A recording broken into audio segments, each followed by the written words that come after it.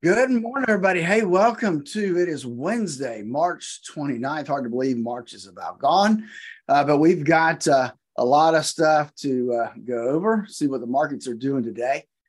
Thanks for joining us. Again, remember that there's a lot of things in this world that you and we just can't control.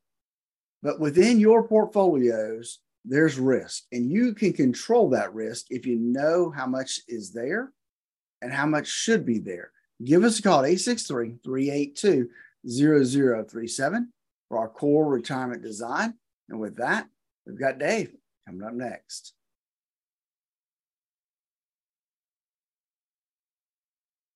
Perry is there. I'm Morning Dave. We're at 19 here before 9.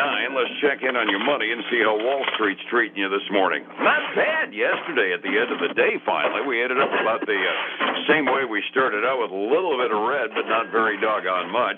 Let's get it all fleshed out for you. Phillip Statler from Statler Financial Services in downtown Sebring is on the phone. Phillip, good morning. We ended up yesterday almost the way we started it out, but there was about a 225-point swing in the Dow during the day, so it wasn't an uneventful day, was it? No, it really wasn't. It was kind of an up and down day, but you're right. We ended up pretty close to where we started, but today, though, we see a lot of green 8 before we get started, and you got to wonder where that's coming from. Yeah, I really don't get it. The only data dump that we have out of the government or anybody is the mortgage applications, which even in today's world, we kind of expect them because they're way down from where they were a couple of years ago, but they actually grew by 2.9%. And this is the interesting part. You and I had exactly the same reaction. The refinancing index went up by 4.8% last week, which you and I both reacted to as saying we're getting a few cash-out refinances going on, which isn't necessarily good for the economy, is it? No, it's not, but it may be helpful on another front, though, because my inclination is that the only reason you would do that is if you've got a pretty steep credit card bill that you can't get under control, and the interest rates have gone from 18% to almost 30%. That you make the choice to go ahead and refinance the house at a higher interest rate than what you have right now in order to pay off that almost 30% interest rate. That is true. And you bring up something that we haven't mentioned in a little while. I'm absolutely amazed. The interest rate increases the Fed has put through, mortgage rates actually dipped a little bit over the last couple of weeks, but credit card rates have gone through the roof. I get these mailers in for pre-approved credit card offers, and right now my credit is pretty doggone good. And I'm sitting there looking at what they call a premium card, and I'm looking at 30% carrying rates on it. I'm really glad I'm in a position where I'm not paying any carrying interest rates on my credit cards. They're old, so they've got some lower rates on them, but Lordy, I would not want to be carrying credit card debt at this point in life, would you? No, no, it really can weigh you down really quick.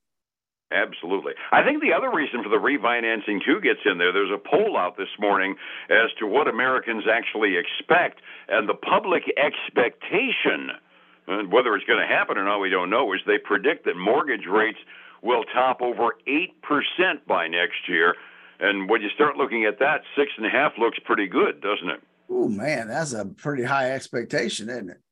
It's public expectation. It isn't based upon any super heavy prose, but it kind of throws me for a loop at the very least, and awful glad I redid mine at 2.9 last year. Tidbits out there this morning. There was an article that I read. As they closed Silicon Valley Bank, they did it just in time. Now federal regulators are saying in the hopper there were requests made to transfer another $100 billion worth of deposits out of Silicon Valley Bank, that the Fed swooped in and closed the bank before they could actually execute. Silicon Valley Bank was in even worse shape than we thought they were, based upon what we saw when they actually closed the bank up a week or so ago. Well, it definitely seems that way, because that would have made that fire sale even fierier at that point, because there wouldn't have been much left to sell.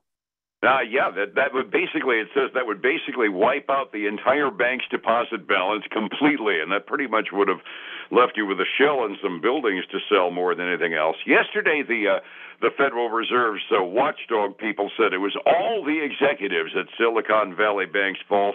They did it all. They were taking stupid chances, and it was all their fault. Evidently, that didn't stick, because today now they're saying it was all social media's fault, because folks got the rumor going that Silicon Valley Bank was in trouble and pulled all their money out. I'm just kind of waiting to see who they're going to blame next for it. Yeah, it's never their fault, never the regulators or the FDIC or the Federal Reserve. It's never their fault. It's always somebody else's fault. And shift gears a little bit, Dave, talking about mortgages and that kind of stuff. Yesterday, after you were off the radio, the S&P Chase Shiller Home Price Index came out. Yes. And it was a lot lower than the prior month, right? The prior month was 4.6%. It was up 2.6, but it was up a little bit more than expected. They expected 2.5, and it was at 2.6. So I'm pretty good there. The FHFA Home Price Index was up 5.3% versus 6.6 from the month before. I'm wondering I'm wondering if that's what caused the market to take a dive about 10 o'clock. It was one of those weird days. I mentioned we had like a 230-point swing during the day on the Dow. We were heading up until about 10 o'clock when those reports came out, and then we kind of started to dive downward and just barely recovered by the end of the day to only a 38-point drop in the Dow. I'm wondering if that was what caused it, if they were expecting something way different from that. Well, the only thing that didn't really, those actually came out at 9. The only thing that came out at 10 yesterday was the consumer confidence number, and I don't have the actual number. It didn't hit my sheet from yesterday. I didn't see it either, but something happened at 10 o'clock that just took the bloom off the rose on the blue chip stocks. That's right. It was consumer confidence that was due at 10 o'clock yesterday morning, and frankly, I missed it too, but evidently it shook Wall Street's confidence by a little bit, didn't it? It evidently did, because that's it did recover. At least it came close to recovering by the end of the day, which was good. Yeah, we got us back down to where we were in the pre-market numbers anyway, which sometimes is about all you can ask for. Whole bunch of tidbits floating around today. I'd mentioned this yesterday while you were off, but Alibaba is splitting into 6 separate companies. And now they're saying until they make the split, the Alibaba stock numbers are just going through the roof, because they're figuring there's a good way to make money off of the bits and pieces left from Alibaba. Yeah, I thought that was interesting. I didn't get a chance to read the article. I saw the headline, and I couldn't tell if because it said divisions in the headline. I didn't know if they were just going to divide up the company but keep it under one shell, or are they actually going to spin it off and have 6 different companies and 6 different stock tickers. The article that I read yesterday said that the implication was that they were planning on having like 6 different IPOs for 6 different companies you could buy stock in, which for adventurous people that really believe that China is a growth market, well, that's 6 more opportunities to make money, I guess, right? Yeah, and so that's it's not uncommon to think if a company is that big and that size, depending upon how it's split up, it could be a moneymaker for folks. At the very least, it indicates, and this is the real big indication that I saw yesterday, it does mean at the very least that the Chinese government is getting a little bit more optimistic about tech stocks, because if China doesn't believe in tech stocks, that's where we make most of our junk. That's not a good sign. It does indicate that the Chinese government is at the very least back into the notion of supporting the tech stocks, and I'm considering that relatively good news. Yeah, it would be. That would be anything coming out of China that's good would help us at all at this point anyway. Hey, I did get an earnings just come across. Obviously we don't have much in the way of earnings towards the end, but Lululemon reported. And so they're a pretty active wear company, and they beat earnings pretty good. They came in at $4.40 versus $4.26 expected. Revenue was up a little bit too. So some good news there for them. And they're trading, man, is that right? They're up like 16% this morning. Let me double check that number. Double check that number on a different screen here, because that's a big jump. They're up 16.6% this morning, Dave. Crud, over overpriced shapewear is evidently a good investment these days, I'm right? telling you, boy, howdy. I wouldn't have expected that on those numbers. Neither would I, because I don't understand why anybody buy the stuff anyway. Resetting the table over this morning, it was a very light shade of pink, but it was red ink at the close yesterday. 45 minutes before we open up this morning, what are we doing on the futures so far, Philip? We got some nice green ink this morning, Dave. We got the Dow up a little over 0.6%, the S&P 500 up 0.8% this morning, and the NASDAQ 100 up 0.9%. So good numbers there.